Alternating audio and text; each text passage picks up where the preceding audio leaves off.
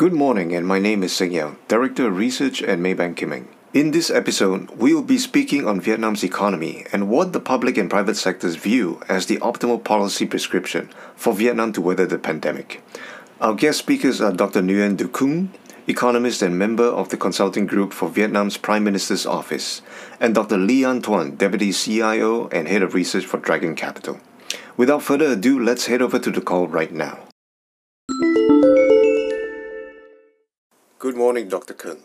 With Vietnam starting to reopen its economy as early as April, what does the new normal look like to you? And do you think the worst is behind us?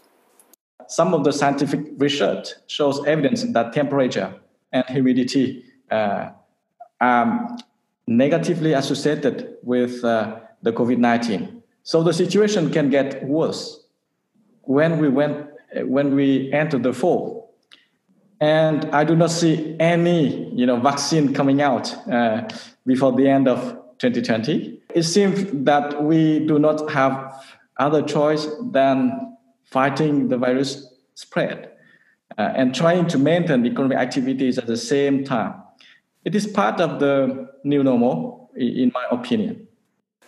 Dr. Tuan, if this is going to be the new normal as Dr. Cung just claimed, do you think the corporate sector is resilient enough to withstand more shocks? If you want to look at the health of the corporate, you have to divide it into two different groups of companies. Big companies and small companies, small medium enterprise.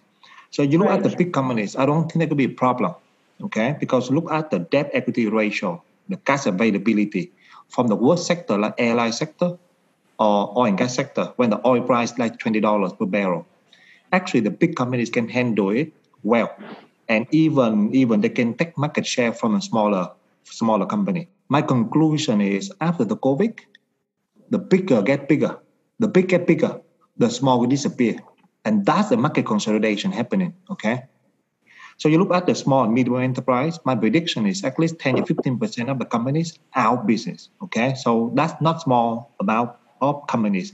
That well explained to the 22 million people job loss. But remember, 2 million job loss is not a big number. 2 million you divide by 60 million workforce in Vietnam, that's 3.3% unemployment.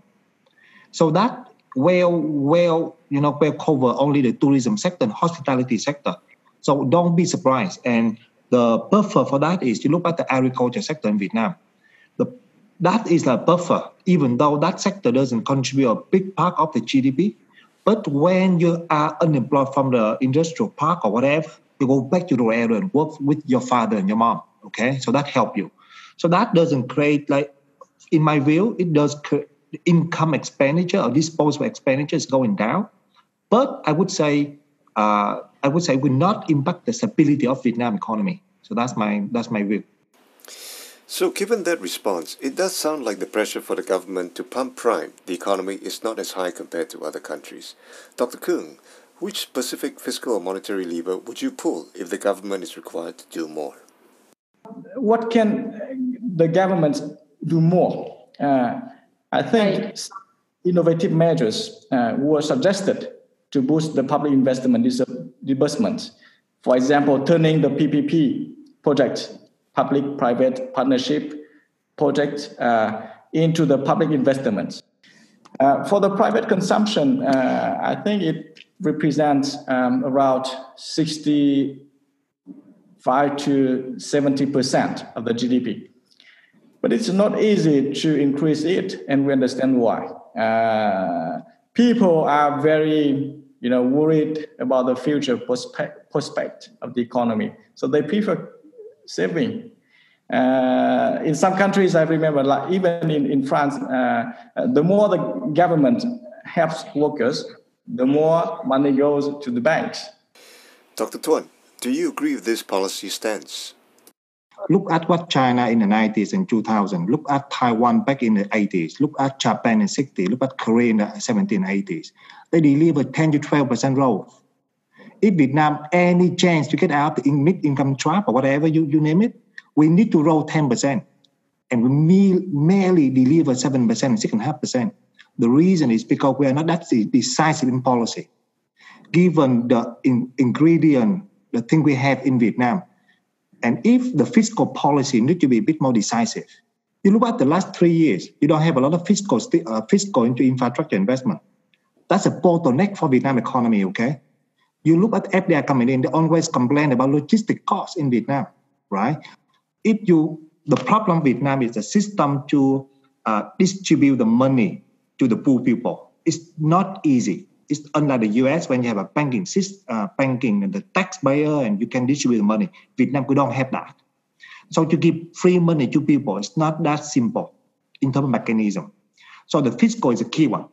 And the fiscal, given this, if you push fiscal into infrastructure investment, that could help Vietnam so much in the next 3 to 5 years. And for that, if they do it the way they promise, I will be very bullish. Okay. The second is whether the monetary policy is enough or not. I think the central bank is a bit late in terms of stimulate the economy. I think they should aggressively cut the rate given inflation is low. The central bank need to cut rate a bit more aggressive. They did it before. They did it in the last 1 month is good. But at the beginning, in March, I think they was a bit slow. My expectation, given COVID second round happening, I think the rate will be cut further because of inflation. You don't see inflation. Currency has been the best currency in the world, right? And it keep very solid. So I think monetary policy should even more aggressive. Are you not worried about inflation? The reason I'm not worried about inflation is, actually, I'm a bullish on inflation, not only this time, had been many years already. You look at, you can complain the global commodity is going up right now, right? But if you look at closely, you look at pork. Pork is one of the key inflation driver in Vietnam and in China. And pork price has been testing at the big level, like $5 per kilogram already in Vietnam. And you look at the translation of pork price. Remember the killer for Vietnam inflation back in 2011 was pork, not much on monetary policy, okay? And pork this time is like record high. Translation to the food inflation is about 13%. And the average inflation for the first 6 months, 2.3% only, already taken pork into account.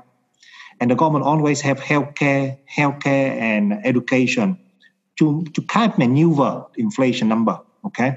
So I would strongly believe this year we can well control inflation below 4%. And given the velocity of money going down so much, you know what velocity of money? It has been like 2.5, and now it's like, look at the economy globally and Vietnam. Velocity of money has been slowing down. So whatever money you print out from the central bank will not be able to compensate for the money velocity going up, going down, right?